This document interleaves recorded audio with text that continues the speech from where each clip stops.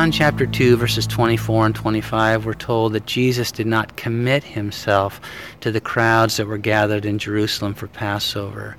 He didn't entrust his security to them, and we're told why. We're told that he knows what's in us. He knows what's in man. And at first that sounds a little sad, like, he has a pretty low opinion of us, but that's not the case. In fact, we know that God sent Jesus to save us. He, God, our Heavenly Father, thought that you and I were valuable enough that we were worth the suffering and death of his Son. Wow.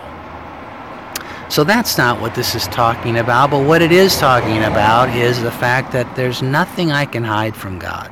It's kind of like this old warehouse here that you can see right through. When God looks upon my life, there isn't any hiding places. There are no shadows. He knows me fully.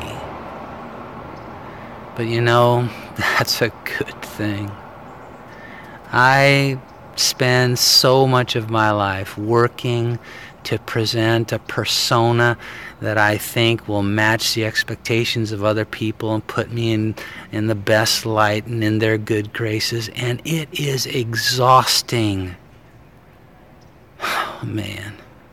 To know that there's one person in this universe I don't have to shape myself for, who I can tell my deepest, darkest secrets to, and it won't change his opinion of me at all.